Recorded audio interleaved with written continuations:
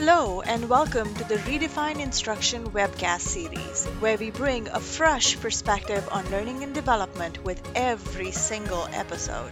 Go ahead, grab a cup of coffee or your favorite drink, and enjoy a few moments talking about L&D with me. Hi, my name is Sandhya Lakhanbal, and I am your host for this series. Subscribe to our webcast or look out for new episodes on YouTube. Follow us on Facebook, Instagram, Twitter, or log on to redefineinstruction.com for the latest trends on L&D. In this episode, the spotlight is on Bridget Brown. Bridget has worked for three different Fortune 500 companies, including Monsanto and a small beer company called Anheuser-Busch. She has trained at the Alan Alda Center for Communicating Science at Stony Brook University, is a former adjunct instructor in the School of Engineering and Applied Science at Washington University in St. Louis, where she taught public speaking and has coached three TEDx talks. She combines her background as an actress and writer with over 18 years as a corporate trainer by using elements of improvisation and storytelling, making her workshops a lot of fun. She has a master's degree from Binghamton University, which also happens to be where she grew up. In 2017, Bridget turned her side gig into a full-time company. Story Matters LLC is a clarity company which specializes in teaching unconscious bias, interpersonal communication, storytelling, and public speaking. We provide communications training which focuses on coaching powerful stories which create organizational connection and uncovering the hidden stories we all have in our head, which fosters bias and disconnection. And as a master facilitator, Bridget's workshops are always a lot of fun. In this episode, Bridget not only uncovers how to design stories for learning and development, but also sheds light on storytelling for leadership messages. Listen to uncover the many scenarios in which storytelling can prime your audience for learning. So, without further ado, I'd like to welcome Bridget Brown. Bridget, thank you for joining me for this episode of Redefine Instruction. I'm so excited to have you and to talk about storytelling. Well, thank you. I'm so excited to be here. Yes. Bridget, I know you've been established with storytelling and story matters for a while. Storytelling tends to be a very narrow perspective in L&D. But before we get into the weeds and the exciting stuff to talk about storytelling, can you share your journey into instructional design? Like what brought you into designing, and then what intrigued you in terms of storytelling to step into that as a niche? So, what brought me in was I had to keep a roof over my head. So, my background is in theater. I Okay. have a master's degree in directing, and I was in New York City and I had trained with Bill Esper, widely considered to be one of the best acting teachers in the country to have, he's trained a lot of Oscar. I always used to tell my acting students, he's trained a lot of Oscar winners, Tony winners, and me. Hmm. So I was trying to make it in the business, and to keep a roof over my head, I started doing legal secretary work. And I was a temp. And I used to get sent out on the jobs where the other temp screwed up or where no one could figure out the software. Because this was back in the days when there wasn't just Microsoft Word. There was WordPerfect. There was something called Wang. For those of you who are over the age of like 45, you may recall that. And I just had this knack for figuring it out. I can't tell you how or why, since I tend to be more of a right brain person. But needless to say, typing legal documents didn't thrill me. It kept a roof over my head, but it didn't thrill me. And I remember so distinctly, Sandhya, talking to this woman. She was a fellow secretary. And I said, you know what I would like to do? I would like to train people in how to do this software. And she said, oh, you'll never get into that. You'll never be able to do that. Don't even bother trying. And I was really offended. Yeah. And then I took a full-time job, and the law firm that I was working at decided to bite the bullet because they needed to get new computers onto the desks of every person in the firm. And they decided to bite the bullet and teach people how to use Microsoft Word. And I was asked to help work with the consultants. And the consultants could see that I had a knack for describing things, because I've always had a bit of an ability to take something that is really super complex and find a way to boil it down so that it is consumable. And so I was doing training, and then I met a woman from that consulting company who was a trainer, and she would write instructional manuals for how-tos. And I thought, I think I can do that.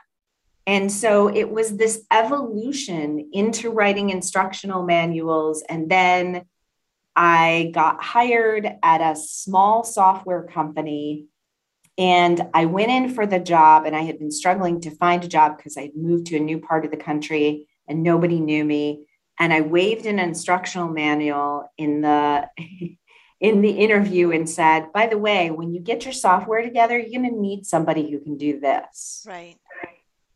And from there, this was the early days of something we now call Captivate, which at the time was not owned by Adobe, but it was a program called RoboDemo. And I taught myself how to use RoboDemo, and my how-to videos appeared on the likes of websites like Comcast and Cox and Charter Cable.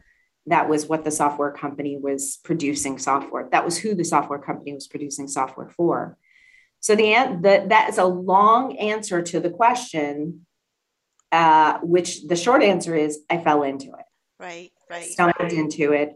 I figured out that because I wasn't afraid to stand up in front of people, because I wasn't afraid to tell a story, because I wasn't afraid to find my way around software, that I could teach other people. And that led to me, and I always had good writing skills. So, Right. What a wonderful story. And Bridget, I want to throw in there that I did a season on professionals who are looking to transition. And this is a great attestation to the fact that you do not need to go and get 20K degrees or master's or bachelor's in instructional design. You can actually train yourself if you have the creativity, as in your case you brought the research, you were intrigued, you were perseverant enough to follow your dream and keep at it despite the negative comment of someone who said you can't do it, right? yeah. So you practically trained yourself, and that is such a great attestation to someone who's now looking to transition. And a lot of people are in that boat where they have that basic degree and they're not looking to go spend a lot of money. Right. So, any word of advice for those who are now looking to transition? What resources are out there? I'm definitely want to jump into storytelling, but would love to hear from your perspective. What are some of the resources that people can touch, lay their hands on when they're looking to transition into instructional design or e-learning? So the number one quality that you have to have is curiosity. So if you've been teaching in an academic setting, which I've also done as well, I taught on the college level. The number one thing that you have to have is curiosity, because the resources out there are unlimited. You and I know that there is a group of great freelance professionals out there who will share any information that they need. Articulate, which is a software that I think now probably the bulk of most e-learning designers use, is a great, not only do they have how-tos in the software, but they also have really great resources for how to create great e-learning design. What is great e-learning design? So there are lots of resources out there. And I would say that the one, aside from learning the how-tos of a piece of software, the other piece that you, if you are transitioning, will need to investigate is how to do graphic design. And it doesn't have to be the most complex graphic design. I still use PowerPoint to design a lot of things, right? If I need something super complex, I'll send it off to a graphic designer. But you need to know the principles of graphic design and what looks good, what is white space, why is white space there. Those types of things are the things that are going to help you to transition. But I would say to the person who's transitioning, trust yourself. If you've been teaching for a long time, you know how to teach. Just be aware of the fact that in any given period of time, you could go from compliance training to training about dental hygienists, to training for veterinarians, to training for safety professionals. That's been my year this year. Okay. So those are the training modules that I have done on the e-learning space. And then on top of that, I've been doing my, communications training and unconscious bias training. So it's one of the things I love about what I do is that any given day, I'm learning something new, or I'm having to really stretch my brain to comprehend something that I have no idea what it is, so that I can push it back to someone else. Right, so I can right, teach it back to right. someone else. A great perspective, and I want to throw in there's tons of conferences that L&D professionals are part of, such as you have been a guest speaker at several conferences. So if people want to hear information that is put out by experts such as you, they can go to these conferences, and a lot of them are huge. They have huge support. So, you can go leverage based on where your learning gaps are. You can go leverage those sessions in those conferences. So yes, the community is really, really supportive, which Yeah. is the best part of being in learning and development. Yes, it So, is. so I want to start with the real basics of storytelling. Um, Define from your perspective what is storytelling, because a lot of people think of storytelling as scenario based learning, and I know that it's much bigger than that. So, what is storytelling?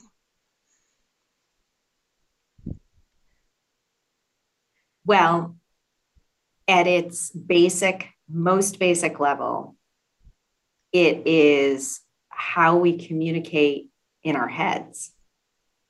Right, right.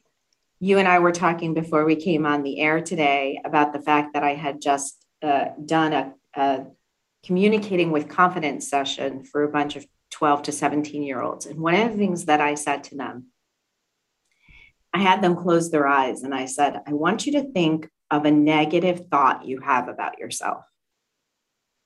And then I said, now I want you to ask yourself, what if it's just a story? What if it's not actually true?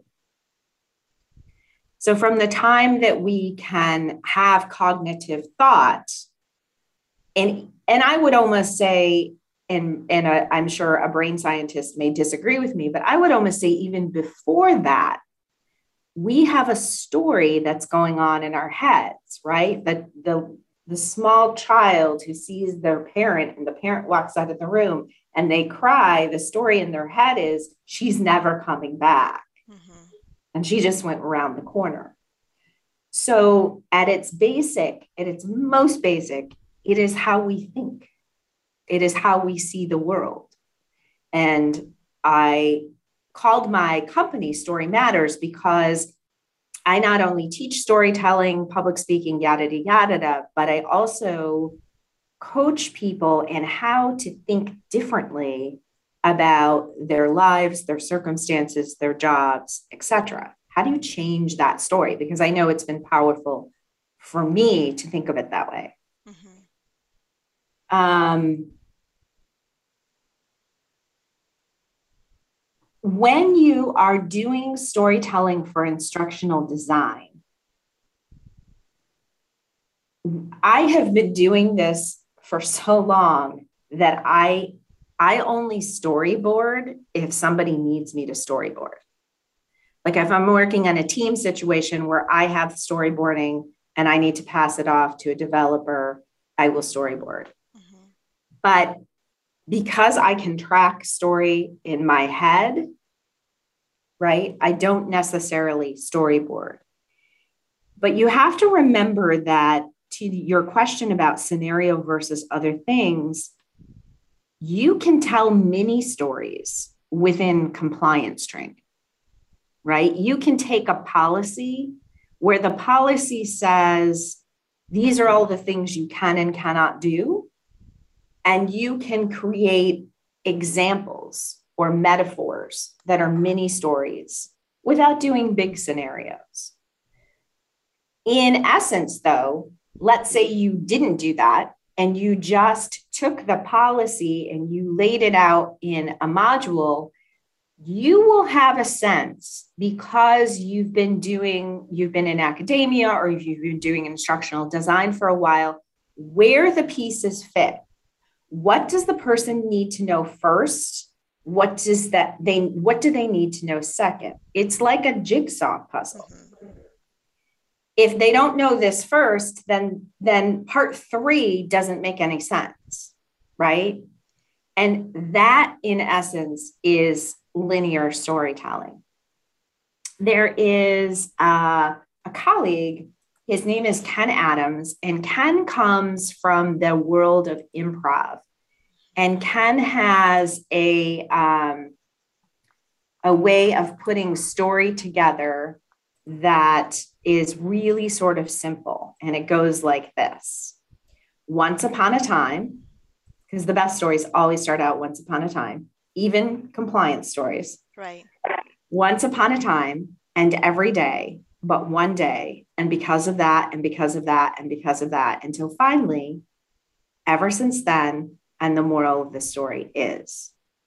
Now, in e-learning, in virtual learning, whatever kind of learning we are designing, there's always a moral to the story, especially if it's cybersecurity training, which I did a lot of, especially if it's compliance training, which I've done a lot of. There's always a moral to the story. Don't click on it. Mm-hmm. I always joke that I got out of cybersecurity training because I ran out of ways to say, don't click on that. But you can see by that structure of once upon a time and every day, but one day, and because of that, and because of that, and because of that, there's a build, right? Right. I have to know this. I have to know what the stasis is first, mm-hmm. before I can then add to it and add to it and add to it and add to it. Right. So that's one way of thinking about it, that if you take something dry and kind of boring, mm-hmm. Like a compliance document, and you look at what is that, because we always in instructional design ask the last question, right? What's the moral? Right. What do we need people to walk away and be able to do? What behavior do we need to change? Right. Right? The objectives. Correct. The objective. Yeah, absolutely. Yeah. And then once we know that, then we can start at the beginning and say, okay, I'm going to trust in me. I'm going to get you to this point where you're ready to make that change. But I got to give you a little bit of a why first. I've got to give you a little bit of a because. Right? I have to explain what, I have to explain why, I have to explain because. Right. And those can be sort of substituted in once upon a time, we had a bunch of people who were talking too much about our stock, and every day that happened. And one day we needed to put out a policy. So we created this insider trading policy. And because of that, we need you to comply in this way. And because of that, we need you to be aware. If you don't, you could get in trouble. And because of that, we need you to make sure you sign your whatever. And finally, here's the signature. And now go off, do work, and don't do that again. Mm-hmm. Okay. Right. This is great because you went right into my next question, which was about planning and designing and writing a story that resonates, right? The sort of the ingredients and the components behind the recipe. Um, I've always been intrigued by the characters that people put in their story. Some people are really strategic about the characters that they design for their story, and I want to know your process. So, do you use real life personas, or are your characters inspired off of somebody who you have heard about, seen, and then you kind of modeled the character of the story on that? Just want to know, how do you decide which character would work with this story? That's a great question. And I'm going to give you a very muddled answer, sadly. It's because the answer is yes to all of the above. Okay. So let me break that down just a little bit.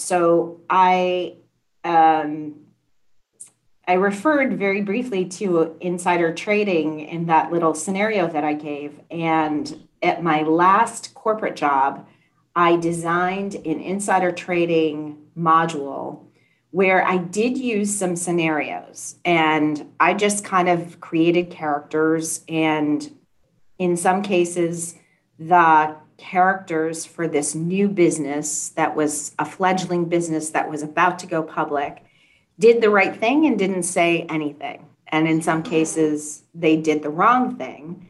And then what I did, because it was really important to the attorney who was asking me, who I was helping on this project, that people understand one of the takeaways is they could literally go to jail if they shared the wrong information. So I created the scenarios, and then I thought, oh, Storyline has this great drag and drop thing. And so I created a little exercise where you would have to drag the person who shared the wrong information into the insider trader jail. Mm-hmm.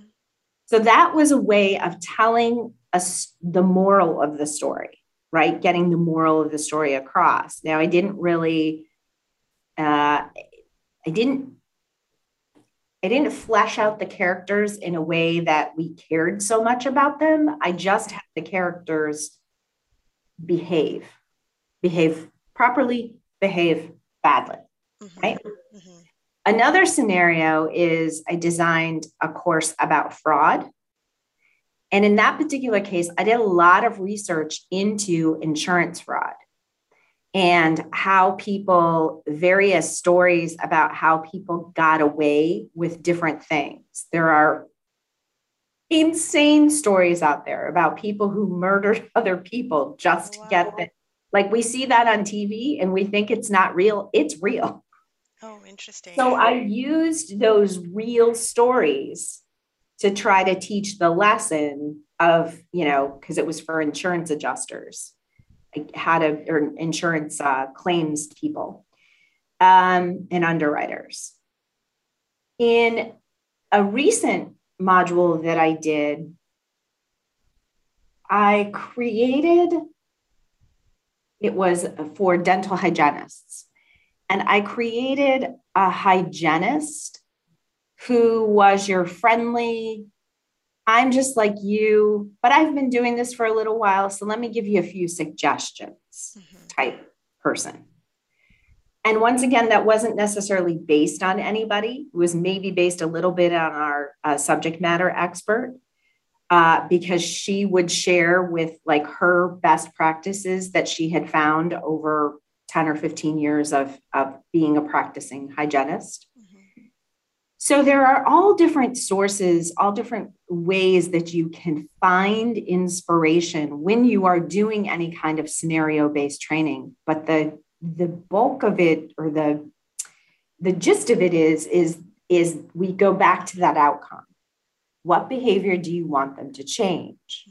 What's the moral of the story? Okay, let's tell the story that helps to get to that point, right? So the characters then become useful tools, so to speak, Wow. uh, because they're helping you get there. Does that make sense? Yes, yes. Um, so I want to dive a little bit deeper into the structure of your story, because you mentioned several different types of structures. Um, you know, so if I'm thinking, I'm a big fan of, Law and Order SUV, all of these mystery detective episodes that you get to see on Netflix and Hulu. And a lot of times, there are different structures that they use to capture the viewer's attention. Some of it is chronological, some of it is in retrospective. So, Mm-hmm. they start with 36 hours ago, 3 hours ago. So I'm curious, how, first of all, the structures that you mentioned, how do you match the structure with the story? How do you know that this is the structure that's going to resonate with the audience about this story or this message that I'm trying to deliver? Well, let's take it out of the instructional design realm for just a second. The key to any structure has to do with your what's known as your hero, your protagonist, your main character, right? And there's a well-known screenwriting teacher who always used to say, you want to think of it as the protagonist gets into trouble and out of trouble, into trouble and out of trouble. Okay. So it's a forward and a back. Okay. So Indiana Jones, he's in the temple, he's got the thing, and he's relieved. And then he walks out and he finds all these natives who are about to shoot him. Right. Right. Finally gets in, he runs and he's running and running and running, and he gets in the plane. He's out of trouble. What's in the plane? Snakes. What does he hate the most? Snakes. Okay. Into trouble, out of trouble, into trouble, out of trouble. Now, another way to describe that is, and this is more pertinent to the instructional design realm, is, what could be. What is, what could be. This is a structure created by a woman named Nancy Duarte in Silicon Valley. And it's a great structure for presentations and speeches. Here's what is. The economy is really great right now. However, here's what could be. It could be better if, okay? If you look at Martin Luther King's speech, I have a dream. Right. Okay. That's what could be. And in any of these cases, you can mix it up. So it doesn't have to be what is, what could be. It can be what could be, what is. What is, what is, what is, what could be, what could be, what could be, right? It can go in any order. The same is true of the story spine that I mentioned earlier. You don't have to start with once upon a time and every day. You could start, like you said, here's where we were 3 days ago, right? You could start closer to the climax and then go backwards. But in order to do any of those things, you have to understand the basic structure, that there has to be a before. This is what life was every day. In classic storytelling, there's a thing called the inciting incident. Okay. That's the but one day. Right. So the inciting incident, it could be argued in Raiders of the Lost Ark. I try to bring in movies that most people have seen, although I'm getting to the point where there's a whole crop of people who've never even seen Raiders of the Lost Ark out there. It could be argued that the inciting incident is when he gets sent after the Holy Grail. It could also be argued that it's a little later when he walks into the bar and he sees his ex in the bar, right? But there's a stasis. This is what he does. And then something happens that changes the course of his life. Right. That's why, to go back to your first question, Sandhya, that's why storytelling, we love it so much, because it's like our lives. Because at any point, you can stop and think of a situation in your life where there was a stasis, where you were going along, every day and every day and every day. But one day, boom, Right. I got in a car accident. I got sick. I met her on a plane. I lost my job. I got a new job, right? Those milestones. Those Yes. milestones. That's why Yes. it's so much like life. Right. Um, so I'm sorry that I'm picking the components of storytelling apart, but No, that's what we uh, want to do. Yeah. yes, yes. Because So here's the thing. I often say to people that when I teach storytelling is we know a good story. People who aren't as passionate about it as I am, we know a good story when we hear it. right. We know a bad story when we hear it, but we don't necessarily know what the difference is, what makes one bad and what makes one good. Exactly. Exactly. Yeah. Yeah, and my point is, bottom line, yes, we've all heard stories as kids, but there's so much more that goes into designing a story, whether it be a leadership message or instructional design, than just making it up as we go. Because that's what we Mhm. did, right? When you tell a story to a 7-year-old or an 8-year-old, you're kind of making it up as you go, Yeah. and it might fall flat and it might not, but it doesn't matter because there's no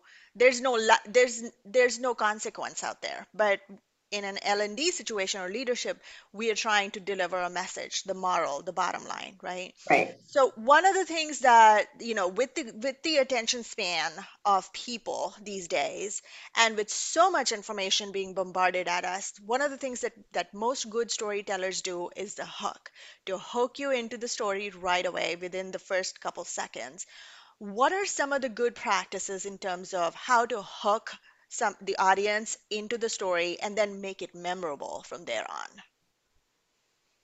Um, well, this is a challenge in learning design when your topic is dry. Hmm. I'm not going to lie, right? That's true. It can be a challenge. Um, you know, I'm working on a project right now in the safety realm, and my subject matter expert is an OSHA safety expert.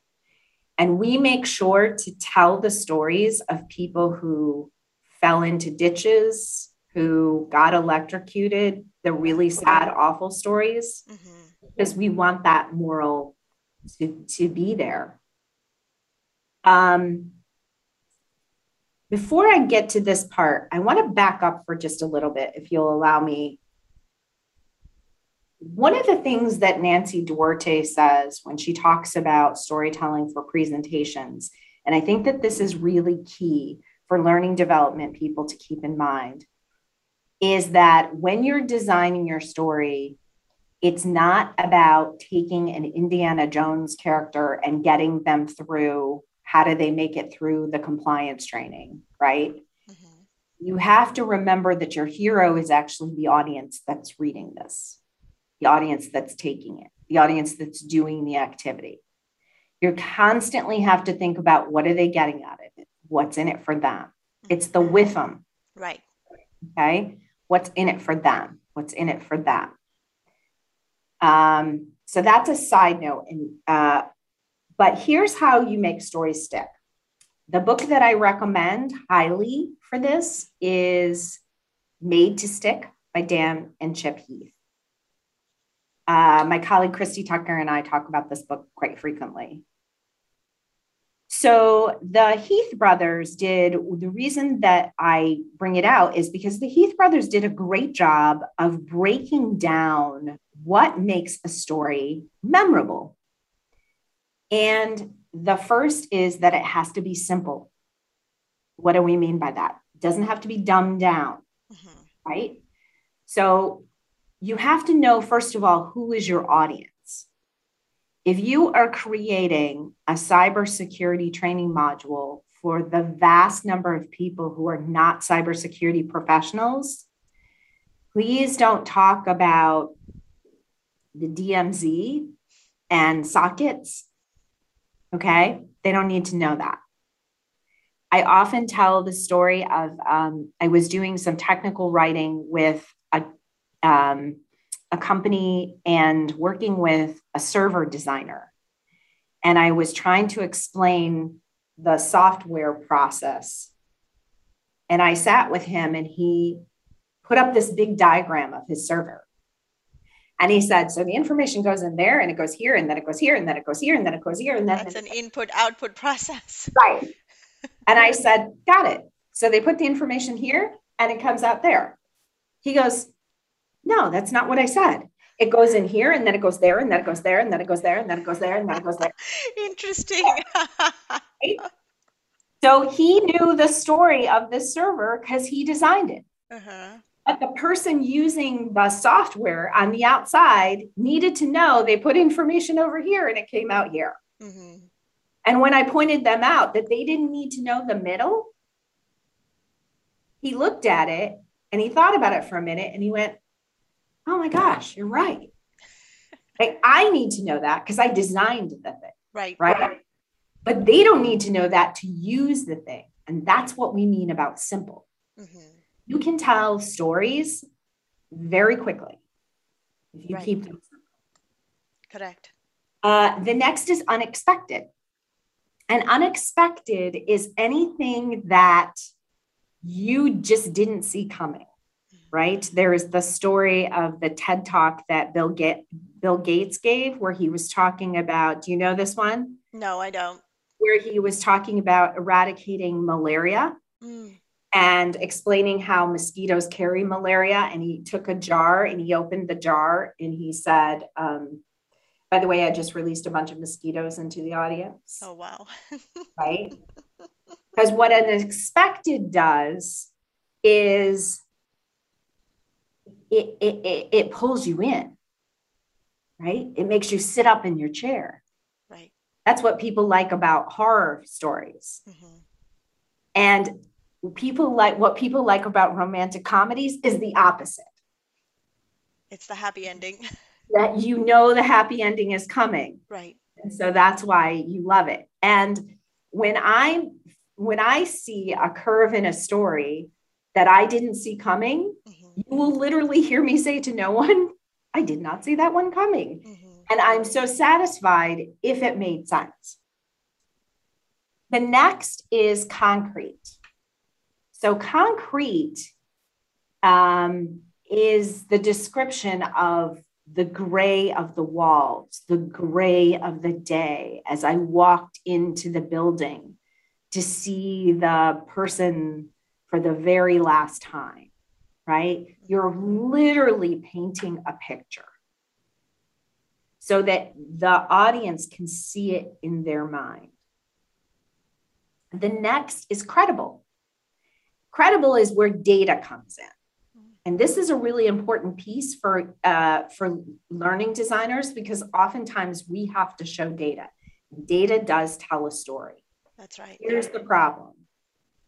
And I mentioned earlier about if you decide you're shifting your career and you're going into e-learning, get to know some graphic design. The problem is that when people put data up, especially if they're putting it up on a screen, and it doesn't matter if the screen is in front of an auditorium or if it's on a Zoom call, only show the data you need. Mm-hmm. If you're trying to show the first 3 quarters of this year, don't show me every week of this year, right? Just show me the first 3 quarters. That's the problem. People throw all the data up on the screen. Data tells a story. The other thing that makes things credible is people from academia, someone who wrote a book, right? I'm your credible source today. Mm-hmm. The next is emotion. So anytime, as I mentioned before, the module that I'm working on, and we do mention, tragic circumstances, that's another way of pulling people in.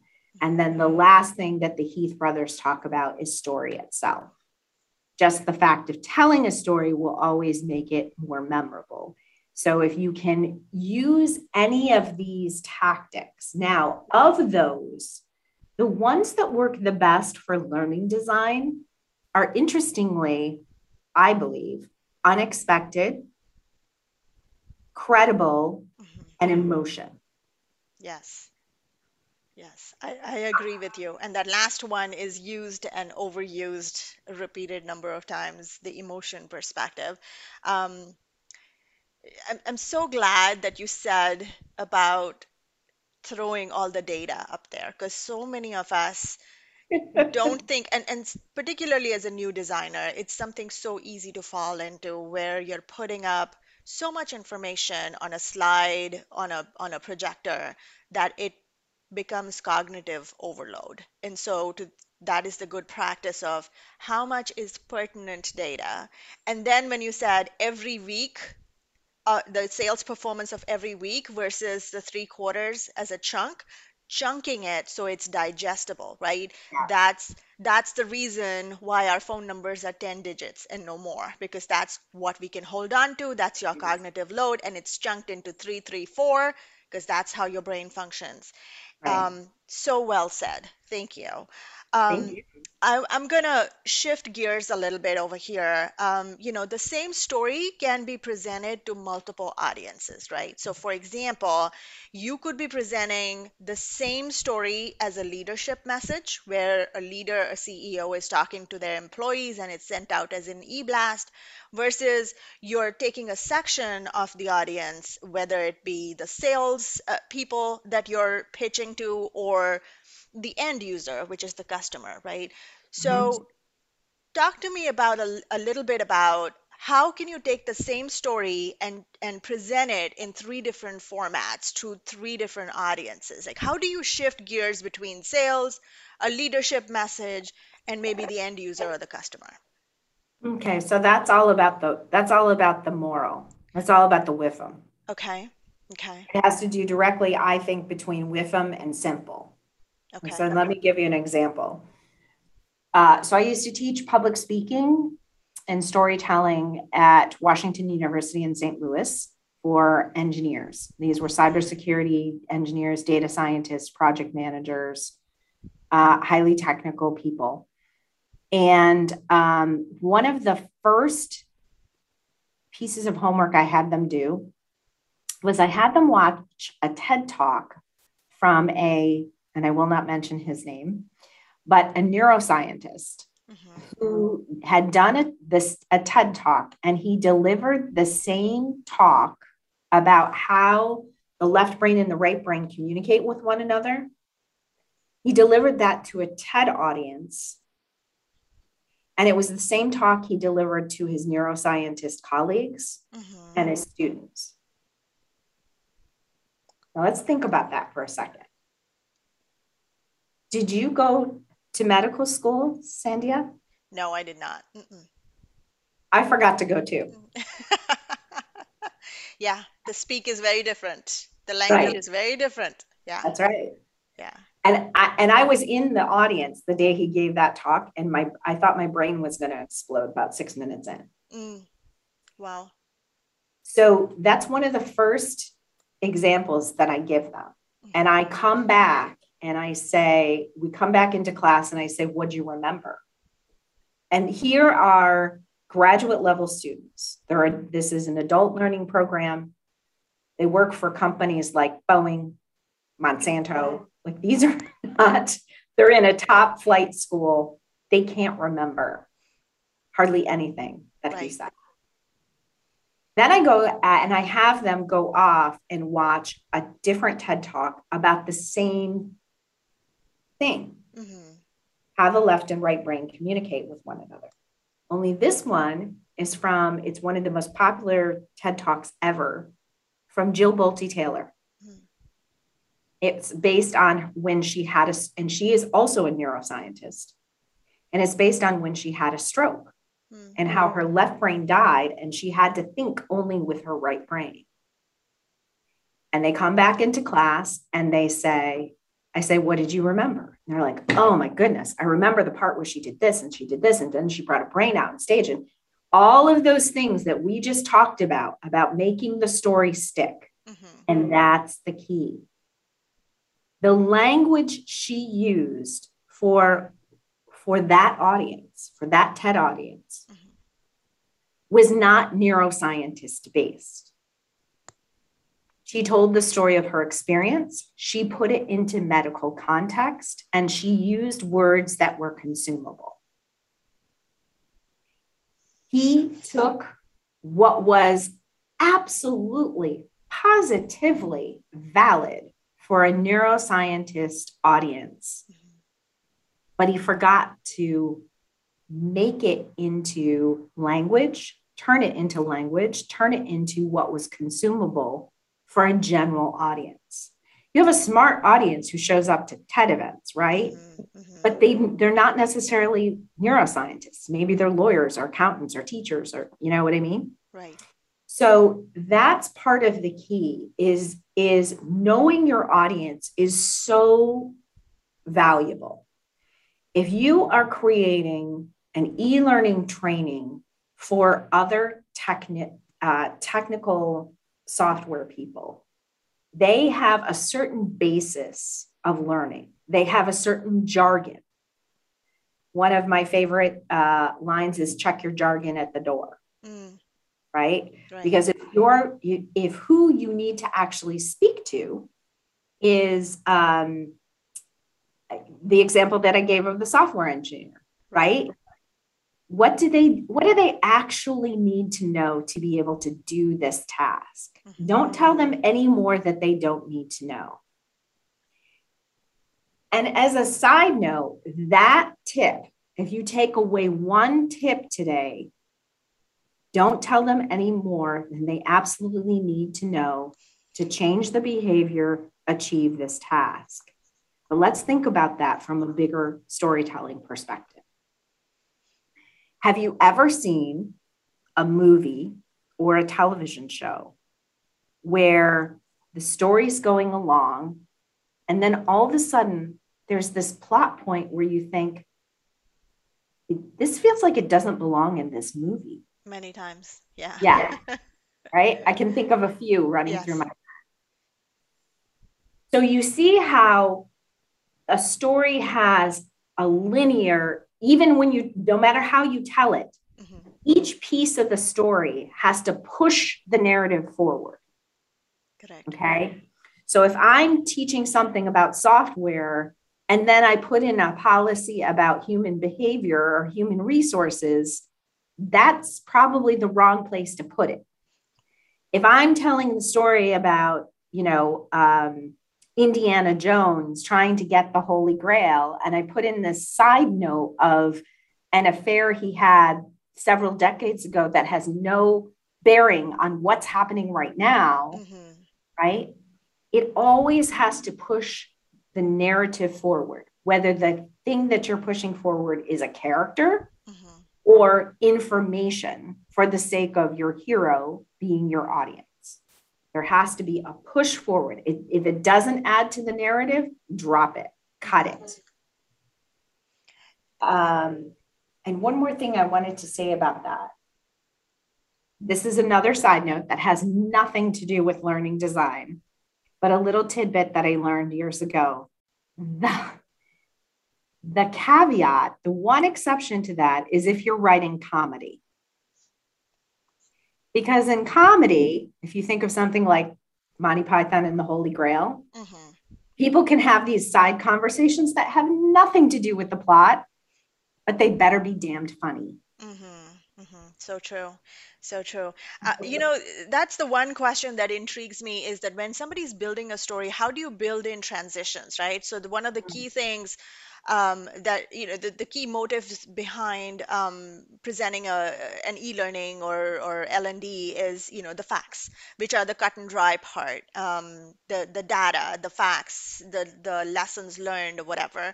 How do you strategically position a transition between here's the story and here are the facts, and this is the divider that goes between the two? I don't know that the two things are separate if we're talking about story and facts, because I think you can tell a story and put the facts in them. Okay. Recently I've been doing a bunch of narratives where I've written a script that's then become an animated character for learning purposes. And in most cases, these are actually compliance trainings where the character says, "Hi, I'm Susan. We here at this company, we love blah, blah, blah, blah, blah, blah, blah. But there's a few things you need to know." And then they go through like the do's and don'ts of the policy, right? So those things are put in a certain order. To be truthful, sometimes in learning design, there's no, well, it goes back to something that you said, which is chunking. You may have something, you may have situations that are so disparate, you have to chunk them into different pieces within the e-learning design, right? Within those chunks, you may have to break things apart in a way that you want to think of it almost like a scene. So here's my scene about where to park. Here's my scene about how to enter the building and get your badge on the first day. Here's my scene about who you call to report to your new supervisor. But you notice that that was linear. There was a really kind of almost a story with that. I have to park first before I can walk in the building and find my supervisor. That's how I would think about it. But you and I have seen perfectly acceptable learning design or e-learning modules that have had, now I'm going to just put in a title screen and we're going to transition to this. Right. Sometimes there's no effortless way to do it in e-learning. Do you agree with that? Can you give me a better example? I can't think of one, but there are people who, so for example, one of the TED Talks that I was listening to on your website yesterday was talking about the concussions that somebody had in the military and was trying to report the coordinates, and accidentally reported the wrong coordinates where the missile struck one of our own, and how hard, and I love how the speaker started with that story and then kind of transitioned into the concussion and the medical aspect of that. And I thought that the transition was so smooth, right? You did, it was seamless from the story right to the medical perspective. And I'm like, you know what? Somebody strategically thought of breaking. Yeah, I know. Exactly. And that's why the question behind, how was that transition built in? Was that something that you thought as this is one chunk and there's the divider in between, or is it just it comes naturally, you just kind of sporadically put the facts, the data in there, and some people are creative about it, and some of us like me have to strategically think about those dividers and the bookends. Yeah, so what Sandhya is referring to is David. I helped coach his TED Talk for TEDx Gateway Arch. And David is not the neuroscientist I was referring to before, by the way, because I coached him. But so in that particular situation, and that's a great pullout. In that particular situation, David had all of these little stories. Okay. So he had little stories about his colleague interviewing the guys, about how when he interviewed them, he didn't get anywhere, about how what they can and can't see on, even since he's done that talk, MRIs have gotten better, about how he got involved. And it was a matter of taking all of those and putting them in an order that made sense, really. If you understand that concussions are real, because for so many, that was part of the point he was trying to get you to take away. Right. This is real, right? That and to back up just a little bit for the sake of our audience, David gets he's one of the top researchers at Washington University, and he gets his funding from the Army and the NFL. because those are the two places where traumatic brain injury are so important. So true. And so part of his takeaway, remember, what do you want them to leave with? And this is true for learning design as well as for presentations, because presentations are a cross between an energetic, uplifting speech and a lecture. Mm-hmm. And so what he was trying to get across there, of course, was, yeah, this is a real thing that you have to be aware of. And I can prove it because, and then he gives that example of, had a concussion, went right back into the field, coordinates wrong, people die. Right. There are consequences when we don't pay attention to traumatic brain. So oftentimes when people are struggling, and I will recommend this as well for learning, for e-learning designers or any kind of design that you're doing, when you're struggling to figure out what the story is, work backwards.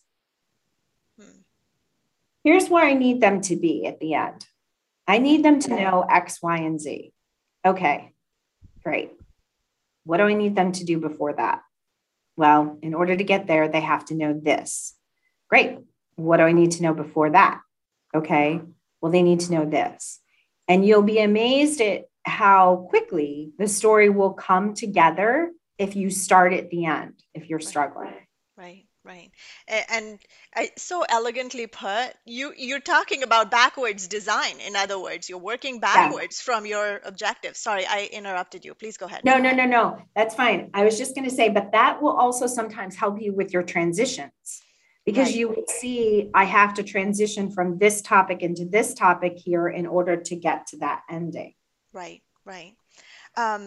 I do have to, one side note comment about that TED Talk from David was, I think, in my opinion, you humanized a lot of the data that went in there. There was a human element to it, and it was so well embedded that it was so hard to pick apart. This is the story. This is the message. This is the data, right? It just flowed into, and it was just one complete story in itself. And there was just it became so real when you put the story in there in terms of, this is what concussions can do to a person. They can have real life consequences. So just a sidebar, I just admired that humanizing component that you had embedded in there, and so creatively done. That leads me to one of the questions, that there are so many different formats, right? You have video, you have print media, you have brochures, stories can be told even with pictures. And then there's the whole AI, VR, gamification perspective. How do you ensure that the medium or the mode of transportation is going to work for the story that you're trying to deliver? That video is the right one for this story? Yeah, that's a really good question.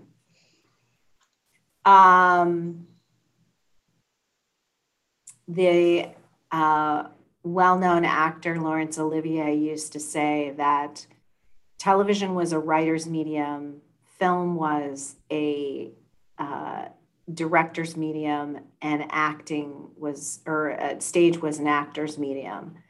And so understanding, again, it goes back to who's the audience, who's consuming, and what do they expect when they consume it.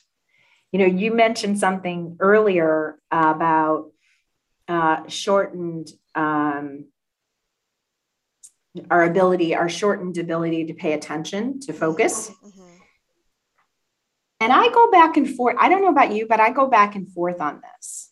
I think that that's a yes and. Yes, we want to consume our training quicker. Mm-hmm. And yet we'll sit and we'll binge watch Netflix, right? Yes. Ted Lasso, everyone. Mm-hmm. I get to watch a new episode tonight. So it's a yes and. We still have the capability. And I would, and I think the truth of the matter is that anything that's engaging, people will stick with. Mm-hmm, mm-hmm. That's so It's true. just that sometimes in the L&D world, we have to put forward, we have to teach stuff that gets dry. And we have to come up with ways to try to engage. If it's video, you have to remember that it's a visual. It's a visual medium. Okay. If it's podcasting, you have to remember this is an auditory medium. Anything that you can do to make it more interesting auditorily, that's key. That would be the same with radio. Novelists, that thing I was talking about moving the story forward, that is one form where they get to go off in tangents and have lots of different characters because there's no time constraint. Because when you sit down to watch a movie, you're not, rarely anymore are movies 3 hours long, right? Usually they Unless want you're to. watching a Bollywood movie. Is that right? Yeah. Yeah. But here in America, they're down to 90 minutes to 2 hours. Well, sometimes, you know what? That's why the story is maybe bad because they needed that extra 5 minutes and somebody was like, no, leave that. I know some of my favorite movies where I've seen like clips of what was taken out. And I was like, that was the one piece that was missing. If you had left that 2 minutes in, some other things would have made sense. But it again goes to who is consuming it and what is it that they expect when they're consuming it. Right. There is a study that showed that in television and film, the speed the speed at which things are edited is way quicker than it used to be in the past. And I don't want to cite the actual data, but it's gone down considerably as far as what you see on the screen and when that thing changes. And one of the ways that was proved to be true to me was I used to teach acting to teenagers. And I was teaching a class on directing. And I had a student who wanted to be a film director. And she actually went off to Emerson, which is an excellent school for theater and film.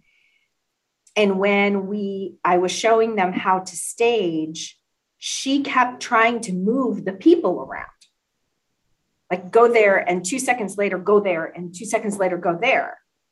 And I said, what are you doing? And she was like, well, isn't that the way it's done? I said, you're trying to make them into the camera,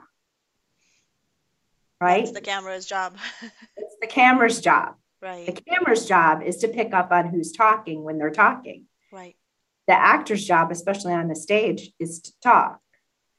And so that goes to those different kinds of media. Now, we're out of the realm of learning design, but any kind of storytelling makes me excited. Forgive me. Yes, so true. One last question. Do you believe in providing feedback? So a lot of and I'm going back to my initial example of scenario based. Mm-hmm. There's a lot of feedback that's embedded in the story. How do you approach feedback for the learner? How do you embed that in the entire story? I think it's important to remind them. So if you're doing a scenario based training and they have 3 branches that you could take them down, for instance, or 3 choices that they could make, you want to do what's called a callback or a recall, where if they get it, whether they get it correct or they get it incorrect, you remind them of why. Like, remember, this had to be done before you could do that. And so this is why it's incorrect. Or this had to be done before you do that. And that's why you got the answer right. Great job. Right. Which is the rationale behind the feedback versus, Right. oh, this is correct, and you leave it at that, or this is incorrect without the rationale behind it. Right. So That's well right. said. I wanted, before this is the last question before I let you go, because I was so inspired by, I'm sorry, say that again. I said I'm loving this. This is Yes, great. this is such a powerful episode. Thank you. You started the conversation with, the class that you did last evening where you were coaching teenagers for STEPS, which is Striving Towards Empowered Personal Success, which is a nonprofit, and they offer classes in STEM, STEAM, and leadership development. Tell me a little bit on what is it that you do with these teenagers, and what inspires you to work with teenagers, because leadership is more, I mean, I at least think of it as from the corporate sector, but what is it that what spark do you see in these teenagers that inspires you to talk to them about leadership and storytelling? Oh, that's a great question. And this was a situation where I got asked to do this in like February of last year. Wow. And so obviously it got pushed to this year. Right. And in this particular case, we didn't talk too much about storytelling per se. What we were doing for the girls, and just to put this into context for our listeners, this is a program here in southeastern Connecticut where I live, and it's all of the things that Sandy had just said. And what we worked on was this concept of communicating with confidence so that they could build on their leadership skills. Mm-hmm. And one of the things that I tried to do before I walked in is remember what it was like to be a 14-year-old girl. Yes, Do there's you a lot think of that? peer pressure. A lot of peer pressure, yes, and confusion. Yes, when you think that most people don't like you, Yeah, right? I know that feeling. And what you don't know is that the other person who you think doesn't like you thinks that most people don't like them. They all live in their own bubble. They're all living in their own bubble, right? And so I use a tool called applied improvisation. So this is my theater background Right.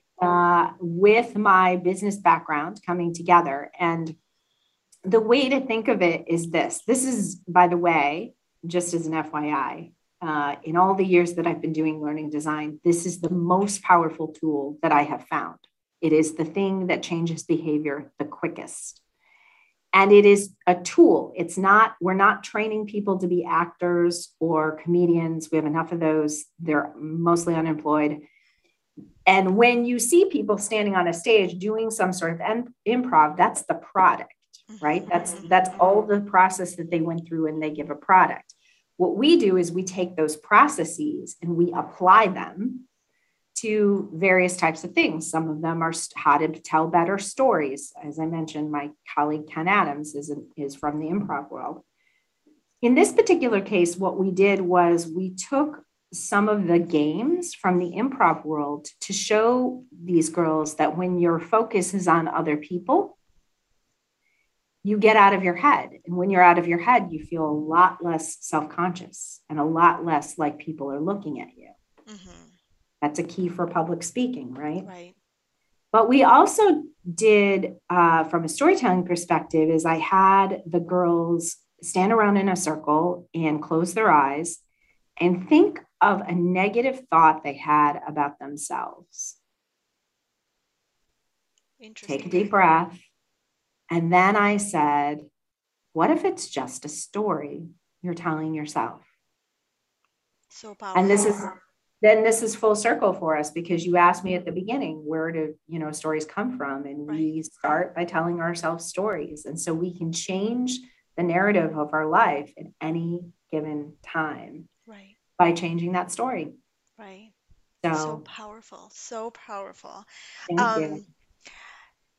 This has been just a powerful episode and a conversation. I learned a ton, Bridget. I do want to give the other people, my audience, the opportunity to learn from you. So I'm gonna talk a little bit about Story Matters, and then I will let you go because I've used up a lot of your time.